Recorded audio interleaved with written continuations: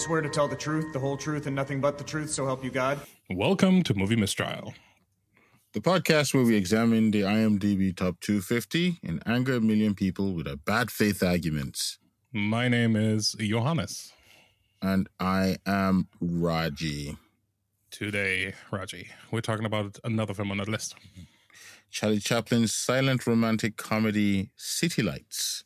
City Lights is considered one of Chaplin's most complete films, and it was released on March 7, 1931. It stars Charlie Chaplin as the tramp and Virginia Cherrill as the blind flower girl.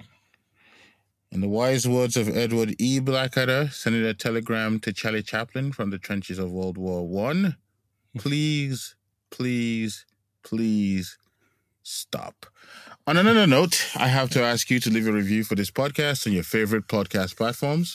Give us a thumbs up, tell your friends, and don't stop, telling us how we're right or wrong. And, connect with us on socials at Movie Mistrial on all the socials in the world. Aside from City Lights, what makes you happy today? The interesting thing about this is this movie made me rewatch that episode of Blackadder, and I think even before the podcast, I sent you videos of that, some of the funny scenes in there where, Blackadder sent the telegram telling him that he has found only one person who is less funny than you. Stop. And then the interesting thing is at the end of the episode, Charlie Chaplin sends a response and he says, twice nightly screened of my films in the trenches. Excellent idea. Stop. But must insist that Edward Blackadder be the projectionist. Stop. P.S. Don't let him ever stop. It was quite the funny. I just remember that whenever I watch Charlie Chaplin, that just comes to my head. Yeah. Oh, Chaplin. Yeah.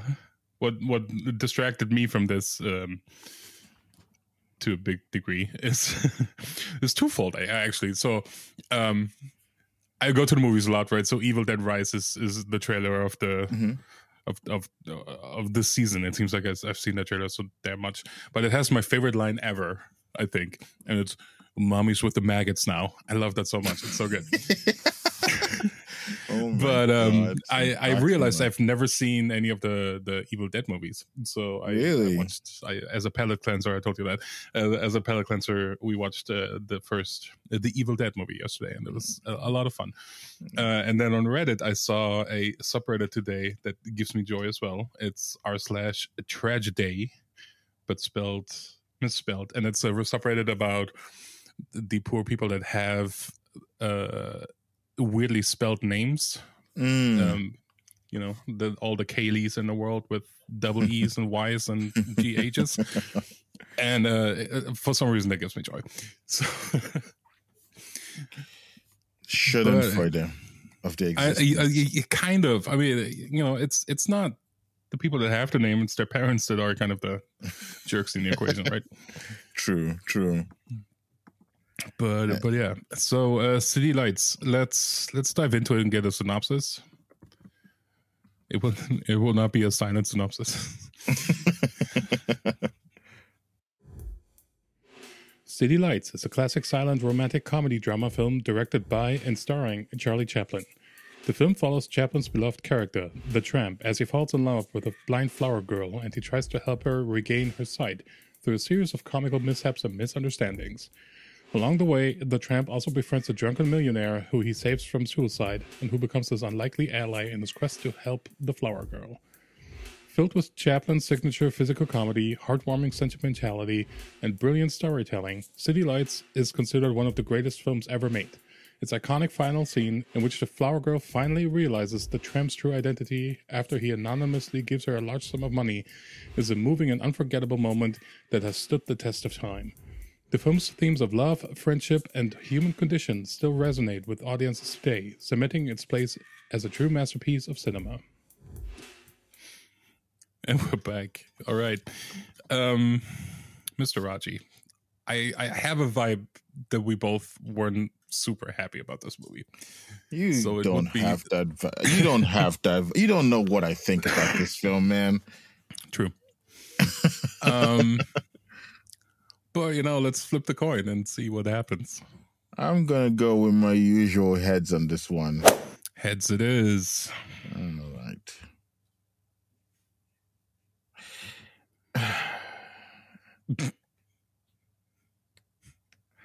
I'm gonna argue for this film. I wanna see where your argument is gonna go. I'm curious. All right. Argue against it is. The witness will address this court as judge or your honor. Your Honor, Charlie Chaplin's Best. One of the best movies of all times is what I'm reading when I read about this movie. And to be honest, I don't see that. Modern Times is like miles and leagues better than this, in my opinion, because that at least has the redeeming factors of interesting set pieces and backgrounds. This movie is seemingly only happening on the same block because we see the same locations. It's a story that is not very compelling to begin with, because it's kind of iffy that he's trying to take advantage of a blind girl and her interpretation of who he is. She mistakes him for a millionaire, and he's not clearing it up, which would be so easy to clear up, but let's just gaslight her, I guess. And it's full of kind of tropes and things that just don't make any sense. For example, the millionaire that he buddies up with, for some reason, only recognizes him when he's drunk. That doesn't work. That never happens. That millionaire is going on a trip to Europe by boat and is back in seemingly less than a week. That doesn't happen. That doesn't make any sense. And just the weird, unfortunate slapstick situations the tramp is getting himself into just have me sigh and pause, because it's not compelling. And I understand that, we're like 90 years out from this movie now, and tastes have changed and style has changed, and this movie is kind of a rebellion against talkie movies, because it's like 4 years after talkie movies started to be a thing, and he did this as a rebellion. But come on, dude, like, it's just weird. It's similarly, like, I never saw Charlie Chaplin as this figure that the tramp is this kind of horny person that's just lusting all over all the women. But I feel like this movie is one, and Modern Times also, and it's so weird. He also seems like he's stuck between a 5-year-old and the like 40-year-old, because he looks like a 40-year-old. He sometimes acts like a 5-year-old that doesn't understand how the world works, and it's all so bizarre. It really is bizarre to me, and I don't get it. I could see how, kind of the effects that you see in this are just kind of mind-blowing for the time, but even that is not really working for me anymore. So I just don't get it. I think as a time capsule into the time, and as an exercise in slapstick comedy, like it or not, sure, it's okay to watch, but is it enjoyable? It's not for me. So yeah, get off that list, Steel Lights. I'm done with you. That was a strong opening, I have to say. I do think that Charlie Chaplin creates a tight script in this one, a tighter script than modern Times. Yeah, Modern Times. It's a tighter script than that one, because at least we know where the story starts, where the story ends. It's not as I would say we follow the story a little bit better in this one than that one. I do also think that the class difference is more significant in this one. There's a use of class, especially towards the end of the film, that shows that even in a scenario where somebody saves somebody's life, you still get blamed for it at the very end. I also think that as I don't know what to say about the romantic connection between the two of them, but I do like to think that after such touching moments as when she was pulling the strings out of his underwear, when she felt his hands, she kind of realized who he was immediately. It could have been the smell too. But at least they recognized each other and they had the connection that even after she was no longer blind, she could recognize the person through the kindness. And I think that was touching. One of the best scenes in this film was the boxing scene. And if there's anything that can elevate this film, it's the choreography of that boxing scene, which actually left me in stitches. I was pleasantly pleased by that. I thought the ballet between all the boxers when they were going around each other trying to punch each other, then the referee would get involved, get punched in the face, and it was great physical comedy, and that was Charlie Chaplin at its heights. But the movie is not very complicated.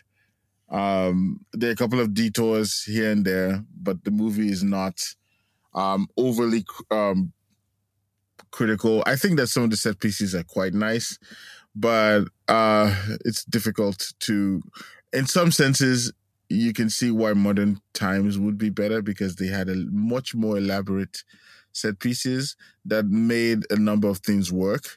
Some of the stage management was a little better.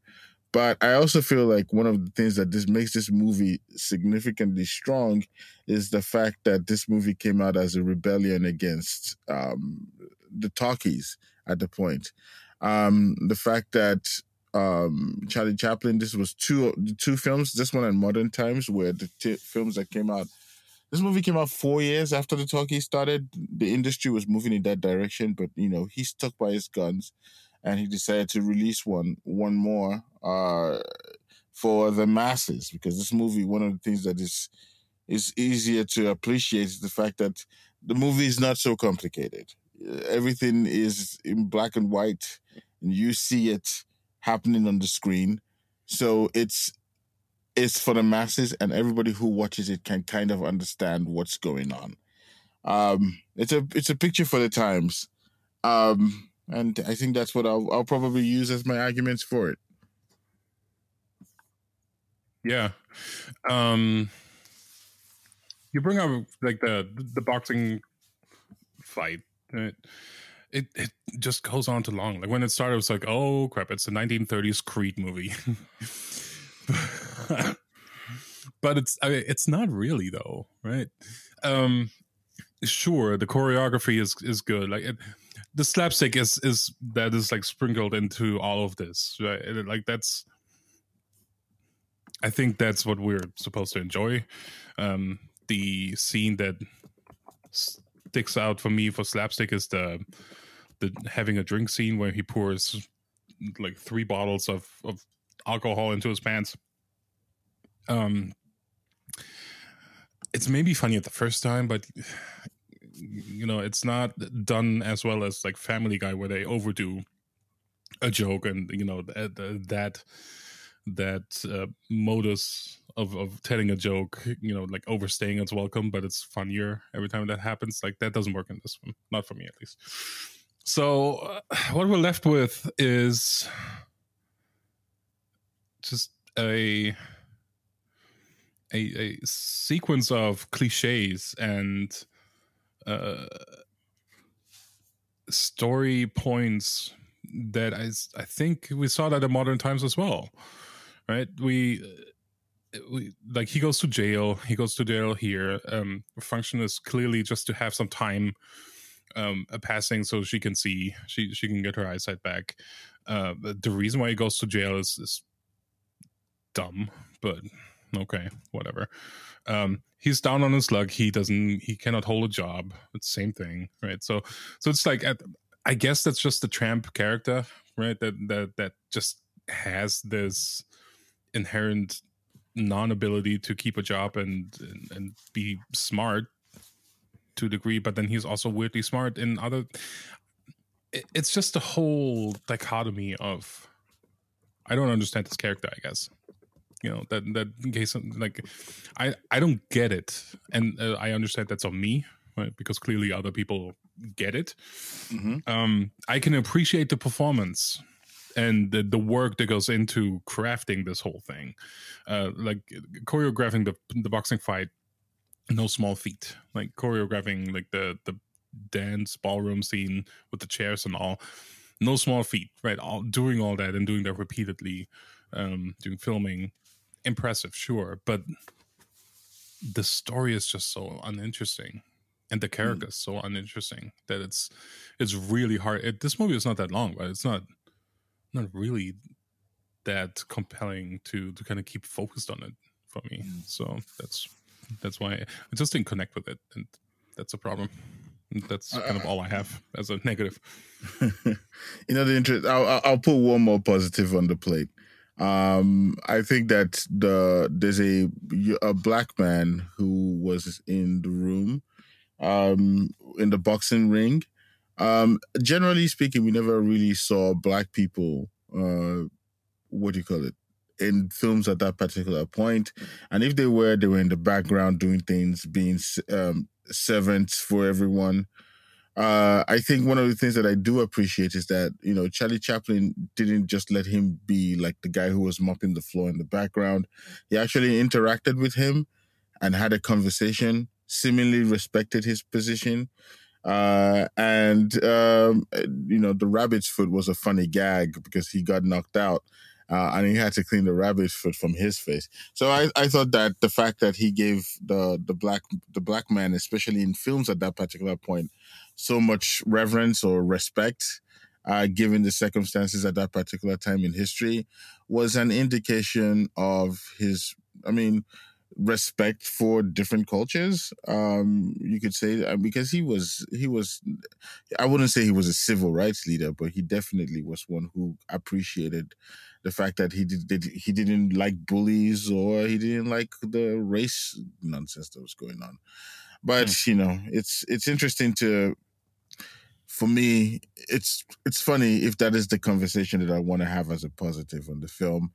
I can go into the sidebar and we can talk a little bit more. Sure, let's move over.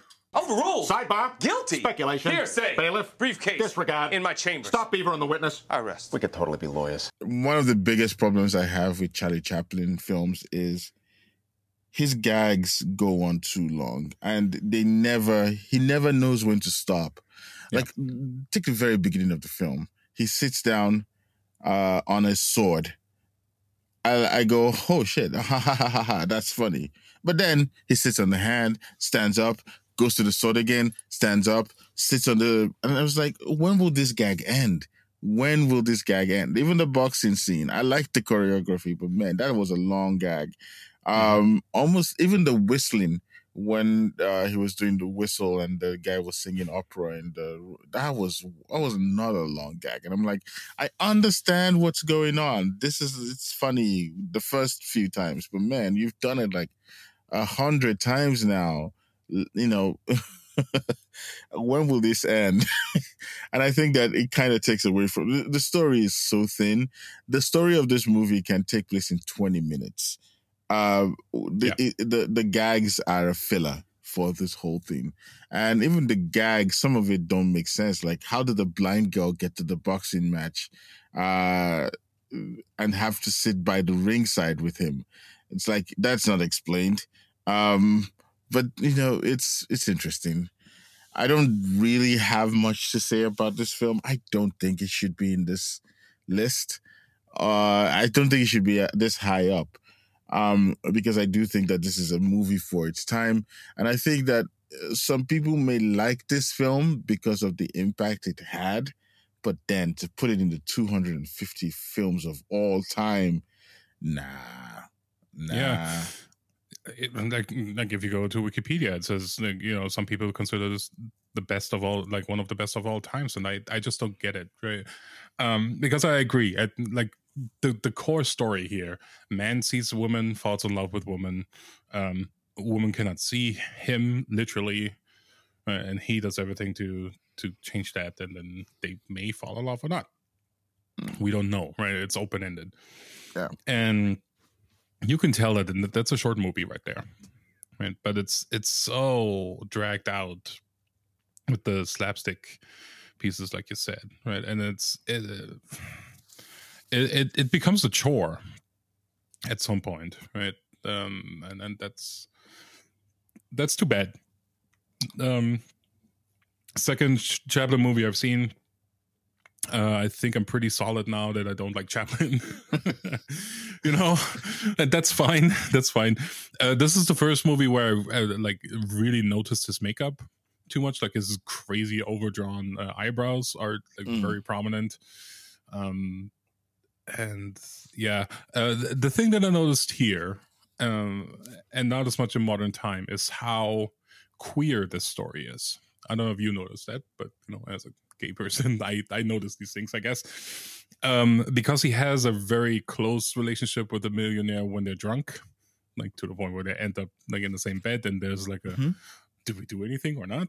And then like in the boxing situation, he tries to make good with his opponent, but that's like very clear kind of flirty to the point where that dude is just like uncomfortable, and he takes his pants off behind the curtains and then comes out with the pants anyway. That was right. It's like, okay, why? Different times, I guess, right? So I found that interesting. At the core, of course, still this is a very straight story, and this is the first time I really recognized how queer the Tramp is. I'm not sure I saw that in modern times as much, but here it was so obvious. It was kind of refreshing to see, I guess, but it's also weird because it's, I mean, for the time, I guess you really have to keep it on the down low, right? But yeah, so from that aspect, it's an interesting like time capsule, right? Of kind of trying to tell these stories. Potentially, we don't know, but at least having the interpretation open for that, I think that's interesting and good. We will never know if that's the intention, I suppose, but it's there if you want to see it. But aside from that, in the 50s. On the list, I don't see it, and I don't. Like I said, I think like from a pure set perspective and effects perspective, Modern Times is so much better. That roller skating gag alone is pretty cool. Those giant machines are pretty cool in that movie. Here we don't have a lot. We have the boxing. That's probably the biggest set piece. Yeah, but aside from that, there's not much. It's a very basic story told with a lot of slapstick. Go ahead. Sorry, sorry for interrupting you. I was gonna ask you about your opinion. I feel like one of the reasons why we got more in Modern Times was because that was more in line with the movies at that particular point. So maybe it had a bigger budget than this one. And this one was at the very end, 4 years into the talkies, and the studios had gone, we don't believe in this kind of film anymore. We can't give you the budget that we had for Modern Times. So you've got to make a slimmed down film. And I think maybe the defiant nature is kind of why people appreciate it. But I think that, like you said, I don't know what you think about that. The defiance of the talkies.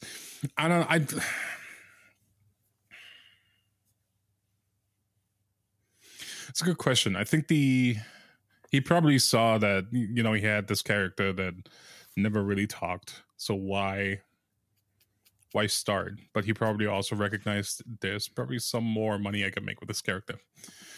Right. So there's only really two ways you can go about that then, right? Either go against the industry and continue doing non-silent movies with the character, or adjust the character, but then you kind of betray your character. And I would suspect his artistic integrity kind of told him to not betray the character. Okay. Yeah, I totally agree with you on many of the points you've made. I think from your discussion about Modern Family and the sets and all of that, that was basically where this idea of maybe the studios were no longer interested in making a big budget silent film anymore. But yeah, I also think that we suffered from having two Charlie Chaplin films very close to each other. Maybe if they were spaced apart a little bit more, it wouldn't have been so drastic. But I feel like I kind of got my feel of the silent Charlie Chaplin. I am curious to see him in a talkie, though. I want to, if we ever get a chance to see The Dictator, I would be interested to see how he did in a film that didn't require you to be silent and you no longer had to play the tramp. I think it would be interesting to see that character outside of, silent films. Yeah. But yeah. I mean, good news for you. The Great Dictator is number 62 on the list, so it's coming up. All right. Yeah. We'll see him in a different light. Right. But before we get to The Great Dictator, we have to tackle the next movie on the list, which is Apocalypse Now. Is it Apocalypse Now or The Avengers? It's Apocalypse Now on the list. All right. Apocalypse Now it is. I have that movie. I have not seen that film, but I am curious to see it. Like, I know that famous scene and the music, but I've never seen that movie. It's directed by Francis Ford Coppola. So, and I am very, very curious to see. For some reason, I bought the movie on HD Blu-ray, and I haven't seen it yet. So this is going to give me an opportunity to watch it finally. The interesting thing is, I'm going to just point this out as my last point. What's his name? The guy who plays Blackadder. What's his name again? Rowan Atkinson. Rowan Atkinson. The tricky thing about it is he ended up creating his own version of a Charlie Chaplin character in Mr. Bean for the modern times. And it's ironic, given his criticism of Charlie Chaplin, we eventually got a Mr. Bean who didn't say much in many of his films, but kind of still worked in modern times. And I think the shortness, the good thing about it is he knew the length. An episode of Mr. Bean is probably 15 minutes. He knew the length of the character before it got annoying. And I think he played to the strength of that. So Mr. Bean took the ideas of Charlie Chaplin, the physical comedy about it, and just condensed it into a 15-minute skits. And as you can tell, all the movies that have Mr. Bean suck. So all the essence of Mr. Bean can be condensed in 15 minutes. That's just what I wanted to say. That's a good point. I never made that connection, but it makes perfect sense now. My mind is blown. What will blow people's minds as well is our social media presence. Where can people find us? They can find us on Twitter, on Facebook, at Movie Mistrial. And they can also send us an email on contact@moviemistrial.com or check out our website, moviemistrial.com. All right. I do want to give another plug. I just listened to this wonderful album on SoundCloud called The Grumble. So give that a listen. It's done by our own famous Johannes here, who created this great rock album, if you like the rock music. And you can find it on the internets on SoundCloud, The Grumble. It's a really good one. I've been listening to it this week. Thank you. You can find that under Park.Monster, and you will get there. Sweet. That's all I have this week. Same, dude. Same. Cool. Well, have a good one, everybody. You too. Have a good one, everyone.